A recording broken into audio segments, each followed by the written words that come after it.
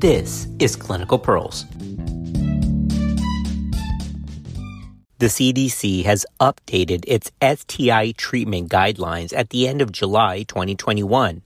Key changes were made to the treatment recommendations for Neisseria gonorrhoeae, Chlamydia trachomatis, Trich vaginalis, and even pelvic inflammatory disease. Do you know the changes?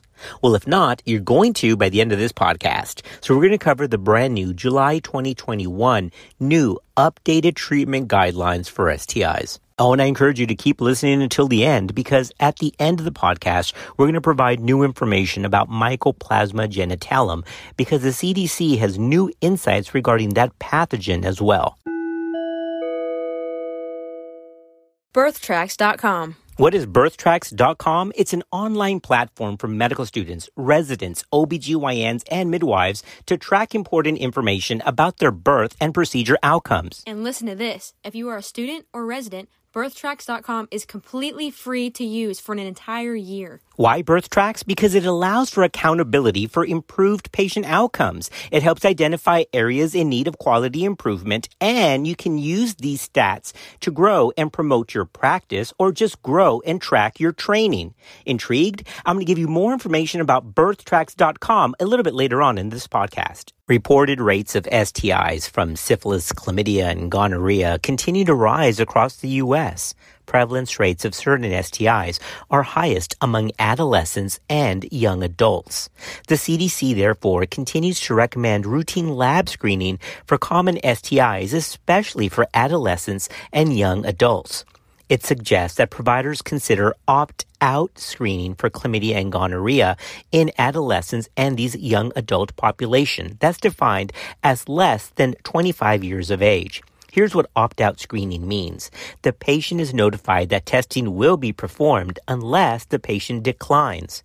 Remember that the CDC states that for adolescents and young adult females, this screening should be done regardless of the reported sexual activity as part of the normal clinical visit.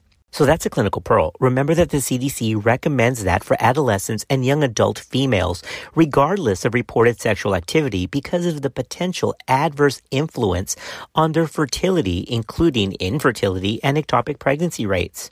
Cost-effectiveness analyses do indicate that opt-out chlamydia screening among adolescents and young adults could increase screening significantly. It could eventually save costs, and it helps identify STIs among youths who may not truthfully disclose their sexual behavior. Now let's get into the specific changes, starting with chlamydia. Remember that chlamydia continues to be the most commonly reported notifiable infectious disease in the U.S., with prevalence rates highest among sexually active females aged 15 to 24. Asymptomatic infection is very common, and the CDC continues to recommend at least annual screening of all sexually active females less than 25 or more frequently based on high-risk behavior. The CDC also recommends screening all young males who have sex with males based on sexual behavior and anatomic site of exposure. Screening should be considered for sexually active young males in clinical settings serving populations with a high male chlamydial infection prevalence. Now, the new guidelines recommend Doxy 100 milligrams orally twice daily for 7 days as first-line chlamydial treatment in adolescents and young adults and in the regular adult population. For patients with a doxy allergy or during pregnancy, then alternatives include zithromycin 1 gram as a single dose or levofloxacin 500 milligrams orally once daily for 7 days. Studies have shown that Doxy is more effective than Zithromax, especially for extragenital sites. And if Doxy non-adherence is a concern, then azithromycin is still an option. If azithromycin is used, post-treatment evaluation and testing should be considered, especially with rectal infections. All right, now before we leave chlamydia, a quick clinical pearl if you're ever asked, well, how often is chlamydia asymptomatic in the female population? And according to the CDC, the answer is 75%. That means that 3 out of 4 patients with chlamydia have no symptoms. That's why screening is so important to prevent this public health issue. Don't forget to go to birthtracks.com. This is so easy to use. This is your personal data entry tool designed for providers to quickly enter birth data at 2 a.m. It only takes 1 to 2 minutes on your mobile phone or your computer. This is a way to keep all your personal OB outcomes data all on one dashboard. Vaginal birth counts, primary cesarean rates, operative vaginal births, emergency cesarean rates, postpartum hemorrhages, VBAC success rates, vaginal lacs, NICU admissions, preterm birth rates, low APGARs, and even breastfeeding stats. As an added plus, it allows you to customize your data collection so you get to decide what kind of outcomes you want to track. Get the stats that you need easily and quickly with no need to go through the process of medical record reviews or hand calculating from a birth log. BirthTracks.com actually allows you to use the platform for free for 60 days. And as we stated before, if you're a student or a resident, it's free for an entire year. So go to BirthTracks.com now and get started for free for better accountability, better tracking, and better patient care. Moving on to gonorrhea. Antibiotic resistance remains a challenge and complicates gonococcal treatment. With the emergence of azithromycin resistance and optimization of antimicrobial stewardship, dual treatment of gonorrheal infections is no longer recommended. Remember that? We used to give a cephalosporin and Zithromax together for dual coverage. That's out the window. The recommended treatment for gonococcal infections of the cervix, urethra, and the rectum is ceftriaxone 500 milligrams IM in a single dose. And for patients who are over 150 kilograms, that ceftriaxone dose is increased to 1 gram IM times 1. But if ceftriaxone is not available, then gentamicin 240 milligrams should be given as an IM injection along with Zithromax, but as a 2-gram oral single dose. Or cefixime can be given, and it used to be ordered at 400 milligrams, but now it's double at 800 milligrams orally in a single dose. If chlamydial co-infection cannot be excluded, then Doxy 100 milligrams orally twice a day for 7 days should also be added. Gonococcal pharyngeal infections are common among certain populations and can be a source of community transmission. Pharyngeal infections are more difficult to treat than genital infections. The recommended pharyngeal gonococcal treatment regimen is ceftriaxone 500 milligrams IM in a single dose for patients less than 150 and then 1 gram for those weighing over 150 kilograms.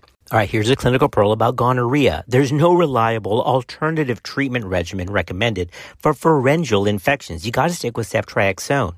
So any person with pharyngeal infection should return for a test of cure 7 to 14 days after treatment. Trichomonas treatment has also been revised. The new recommended trichomonas treatment differs for females and males, so listen to this. For females, the recommended regimen is Flagyl or metronidazole, 500 milligrams twice daily for 7 days. Now, this is known to reduce persistent trichomonial infections. The regimen recommended for males, however, continues to be metronidazole, 2 grams orally in a single dose. Now, alternatively, Tindamax or tinidazole 2 grams orally in a single dose can be used for both females or males. As we wrap up the podcast, a quick word about PID and its recommended treatment. PID treatment should not only be effective against chlamydia and gonorrhea, but also should provide empiric broad-spectrum coverage for other likely pathogens. The new guidelines recommends the addition of Flagyl to all PID treatment regimens. Metronidazole or Flagyl provides coverage for anaerobic organisms as well as bacterial vaginosis, which is so frequently associated with PID. The recommended PID, IM, or oral regimen is ceftriaxone 500 milligrams IM in a single dose, plus Doxy 100 BID for 14 days, plus Flagyl 500 milligrams BID for 14 days. Now, here's a quick little personal commentary. I found this interesting because I always added Flagyl for PID treatment because of the high prevalence of BV and anaerobic infections. And although it was suggested by the CDC before, now it's actually a firm recommendation. Now, if ceftriaxone is not available, cefoxitin 2 grams IM and probenecid 1 gram orally in a single dose can be given, or another parenteral third-generation cef can be given with 14 days of Doxy and metronidazole. Now, we can't leave the podcast without talking about mycoplasma. This organism has gone from obscurity to really to the front line of understanding, especially as it relates to pelvic infection. Among women, Mycoplasma genitalium has been associated with cervicitis, PID, preterm delivery, spontaneous abortion, and infertility, with an approximately twofold increase in the risk of these outcomes among women infected with Mycoplasma genitalium. This organism causes infections that are frequently asymptomatic, and the consequences associated with asymptomatic Mycoplasma genitalium are unknown, making this even more mysterious. Mycoplasma can be detected among 10 to 30% of women with clinical cervicitis. Elevated pro-inflammatory cytokines have been demonstrated among women with Mycoplasma genitalium, which return to baseline after clearance of the pathogen. Mycoplasma genitalium is identified in the cervix or endometrium of women with PID more often than in women without PID. Prevalence of Mycoplasma genitalium among women with PID can range from 4% up to 22% and was reported as 60% in one study of women with post-abortal PID. Here's another clinical pearl. Mycoplasma genitalium has also been linked with a potential role in causing infertility. So not only is this a chronic cervicitis or PID issue, but it's got infertility implications and, of course, the adverse pregnancy outcomes that we've already discussed. And if that wasn't enough, as with BV, women who have Mycoplasma genitalium and HIV have higher rates of HIV shedding compared to women who don't have mycoplasma.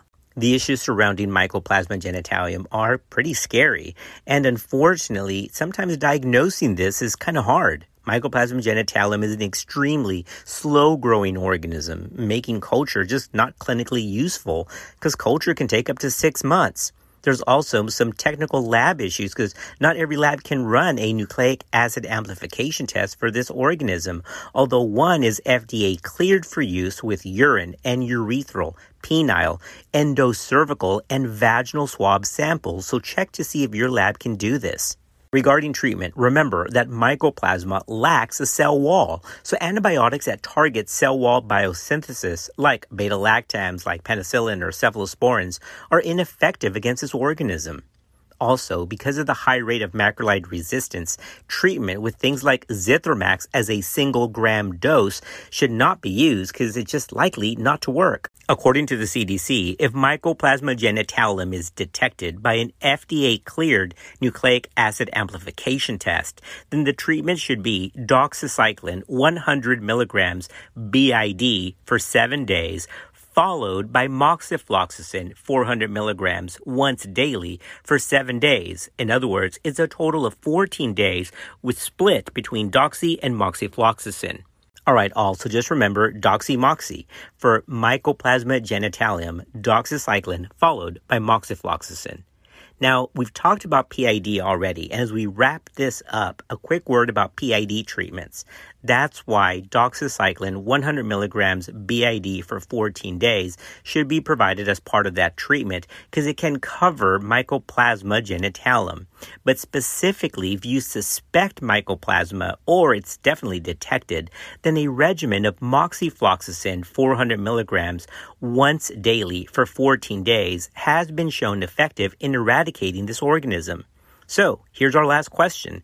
Well, if this organism really is prevalent with cervicitis and PID, should we just go ahead and screen every woman that has PID for this? Well, unfortunately, no data have been published to date that looks at the benefits of testing women with PID for Mycoplasma genitalium, and the importance of directing treatment against this organism is actually unknown. So if you really think it's suspected and the patient's just not getting better, then consider moxifloxacin 400 once daily for 14 days.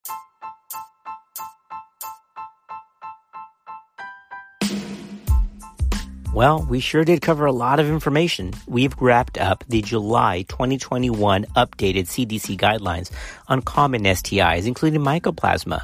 And again, we'll keep you updated as the information comes hot off the press because, well, that's what we do. Thank you for being part of our podcast family, and we'll see you next time on Clinical Pearls.